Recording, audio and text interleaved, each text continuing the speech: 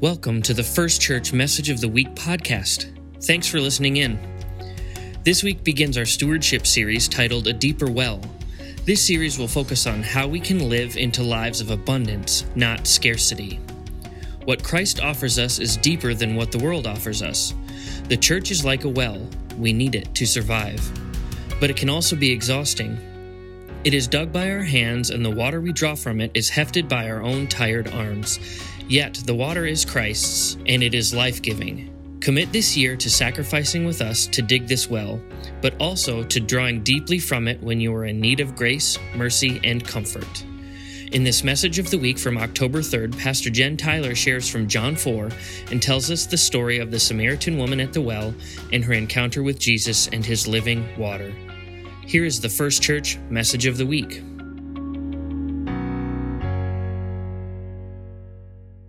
So today, as Sandy commented, we're going to start talking about wells over the next couple weeks. We are starting a new sermon series that is titled A Deeper Well. A Deeper Well is our theme of this year's stewardship series. And as we talk about stewardship, I hope that it is something a little more for us this year, perhaps than usual, both for you and for me. In part, I say that because I chose this series for this month because there's something about the life-giving importance of water that has always been with me. Water is one of those things that we need to survive. It's true for us here in Watertown, right? You're welcome. I love a good pun.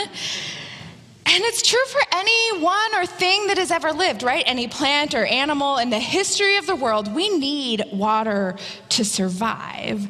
And of course, we need varying amounts of it, but it is this very source of life, of water, that both unites and bonds us in ways that I don't think we always fully realize. And part of our need for this life-sustaining water is evident not just in the ways that we use it in worship, such as in baptism, but also in some of the stories we tell. Scripture is full of stories that happen around water. And more specifically, it is full of stories that take place around the source of water, meaning water wells. And so as analogies go, water wells have a lot to teach us, especially when we think about how deep they are, right? And how the deeper that they are willing and able to go, the more they have to offer us. That's true in our own spiritual lives too, isn't it? Wells teach us about the importance of caring for ourselves because, like the well, we have to be well cared for. And the more we care for ourselves, the more we are able to give to others around us. This helps us focus on abundance and all that we already have.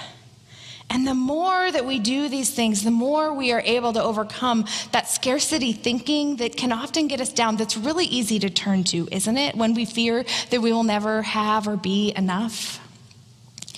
Perhaps best of all, I appreciate that, like us, a well is not meant to be left idle or to keep what it has to itself. It knows that its purpose is to give and to share what it has with all around it. And so by nature of the sustenance the well offers, wells are important gathering places too. All throughout Scripture, we know, as Sandy said, that no one can survive without making a trip to the well. Even when it doesn't mean those trips are easy, even when those trips don't come without challenge or heartache, we know that they're always worth it. There is a lot more that we can and will say about the importance of water wells and how they parallel with our spiritual lives, but before I get too far into some of those, I thought we would jump in and read one of these stories that happens around a well together.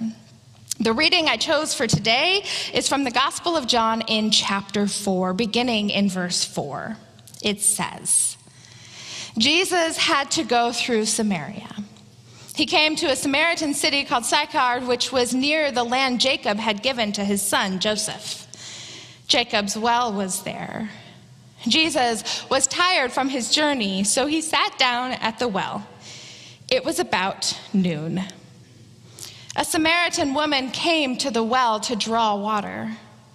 Jesus said to her, "Give me some water to drink." His disciples had gone into the city to buy him some food.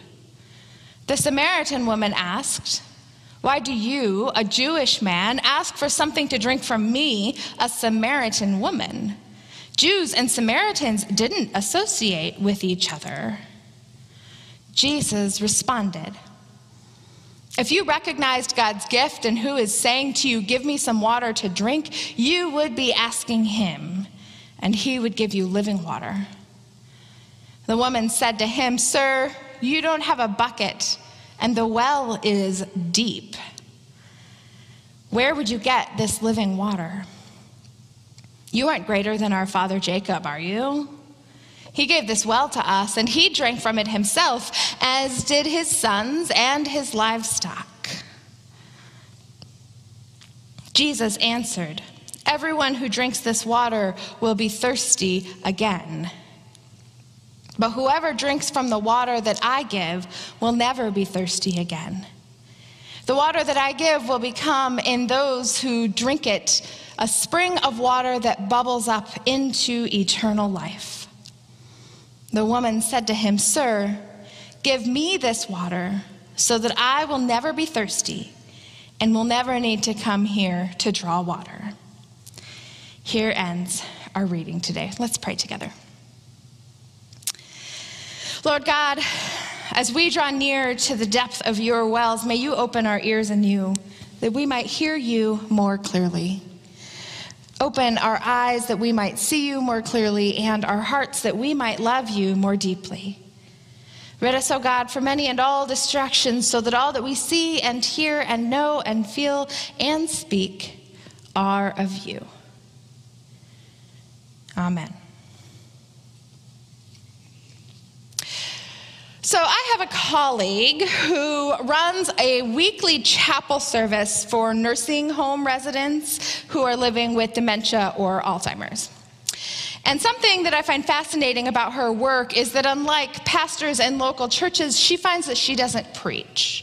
She only reads a verse or two of the Bible, and even then it's only the greatest hits, right? The ones that we all know or have heard. Mostly during their time together, she sings, and her congregation, many of whom are silent the rest of the week, they sing with gusto alongside her. Many of them who are living with severe cases of dementia don't even remember their own names. They can't remember what day of the week it is. They don't remember whether or not they have children. But they know Amazing Grace, all 4 verses. They know the Lord's Prayer. They know the 23rd Psalm. My friend says that sometimes she would like to sing something different or branch out from the standard scriptures, but she knows what this hour means to them. It is a chance for them to connect with the deepest parts of themselves that their illness has all but shut away. In an interview with Religion News, there's a geropsychologist, Benjamin Mast, who talked about the importance of some of our longest held memories. Things like hymns or scriptures that we've known since our childhood. He says that if you ask a person who's been deeply affected by Alzheimer's about something that happened yesterday, you're going to their weakness in terms of memory.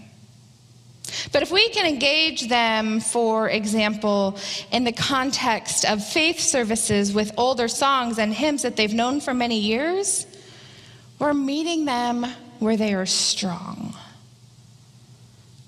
We're meeting them where they are strong.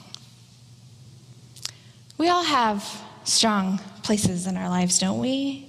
Often, I don't think we know what they are, or when or how or where we're going to need them. I wonder if we would have answers if I asked today what your strong places might look like.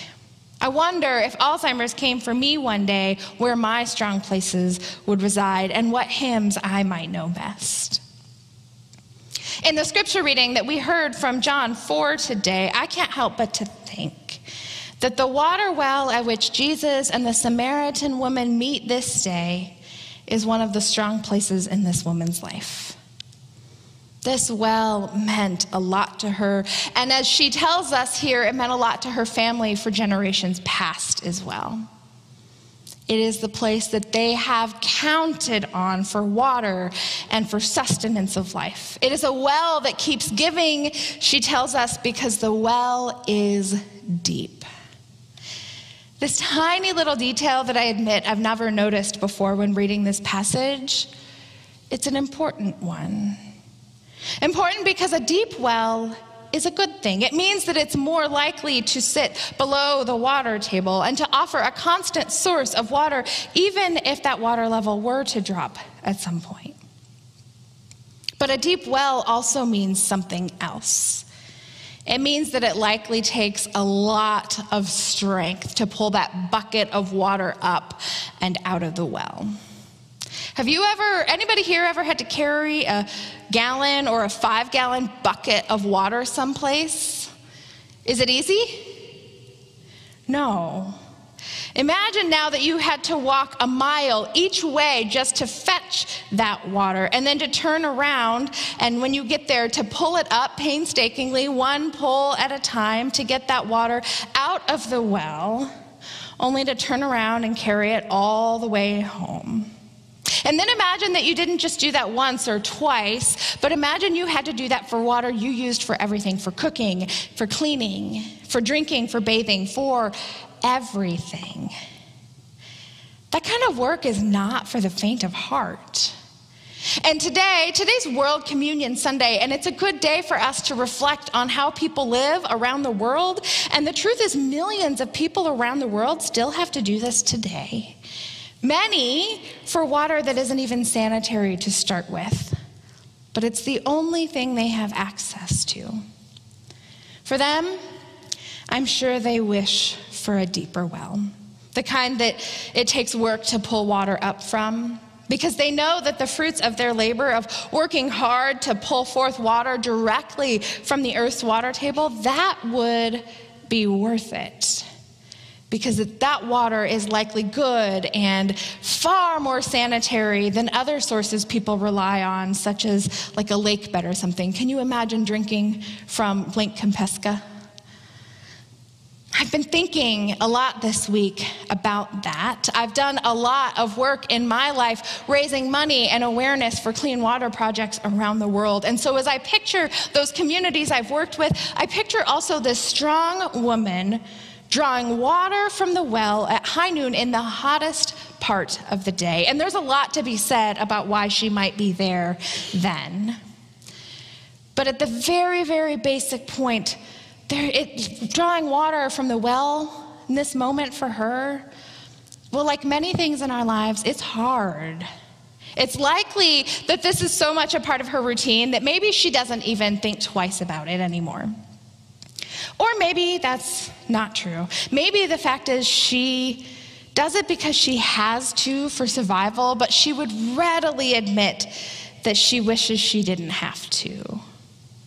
I wonder if any of us have things like that in our lives, things that are a lot of work, that take commitment, that require us to be disciplined and strong, the things that take up time in our lives that aren't always easy, but we know that they will be worth it. Worth it because we know that sometimes the things that are hardest for us to do are also the most important things for us to do. In our lives, like a well, it's important for us to dig deep, to pull from within us the strength and the courage to do the things that will sustain us. It's easy to lose track of our disciplines, such as skipping a day at the gym. That's an easy example, isn't it? But maybe it's easy to skip other things too, like making time to pray or opening our Bibles and devotional books. Maybe for you, it's something like the truth that I think many of us are too quick to think that we can do something on our own and we don't need the help of people around us who are offering to help us or share our burdens, especially in tough times. Surely I'm not the only one who relates to that. I think that this nameless woman in the scripture passage from John 4 would relate to this as she stands there talking to this guy Jesus, whom she doesn't seem to know. I'm struck by how as they stand there talking, they're both talking about water, but did you notice they're not talking about the same thing? Anybody ever have a conversation like that too, where you think you know what you're talking about, only later to discover you were not on the same page at all, right? She is standing there talking about physical water from the well and giving Jesus a drink from her bucket. But Jesus is talking about a different kind of well. He's talking about that well that lives within us, the well that can be filled by God alone, the well that Jesus promises us can never, ever run dry. But whoever drinks from the water that I give, Jesus says, will never be thirsty again.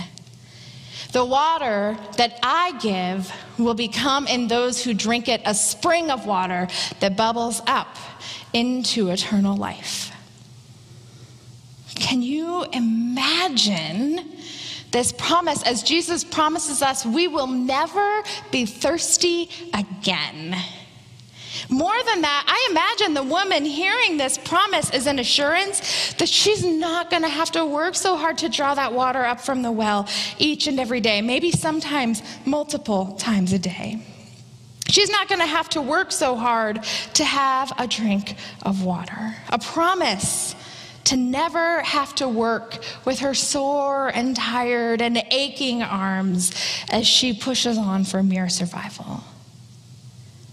I imagine she hears these words in that framework and pictures an opportunity to rest while someone else offers her a drink for a change. "Sir," she says, "give me this water so that I will never be thirsty and I will never need to come here to draw water." Do you hear her hope and her longing in those words? Her readiness to live into this invitation and this promise. An invitation and a promise, mind you, that isn't just there for her, but it's there for us today too. Because Jesus wasn't talking about the kind of well that holds H2O in it, right? Jesus is talking about the wells of our lives that live within us, about the well that is this church and our faith community. He was talking about that well that offers to give us life, to fill us with hope, to remind us that always it is full of grace, even when we aren't sure we deserve it. That God will pour forth love in the purest of form as only God can offer it. And each of these wells, our lives, our church, our community, there is one thing that is consistent.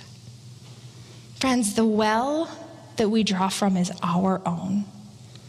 But the water that sustains us is God's. And so may we draw near to that life-giving water. May we draw deeply from within and know that not only does Jesus long for you to rest into this assurance that he will provide for you all that you need, but also that you are invited to draw deep within yourself, to give generously and share from what God has already given you. Because God longs for you to share more and more of your time and in your energy as we care for one another, to share of our resources of time and energy, of our prayers and our presence, and of our finances.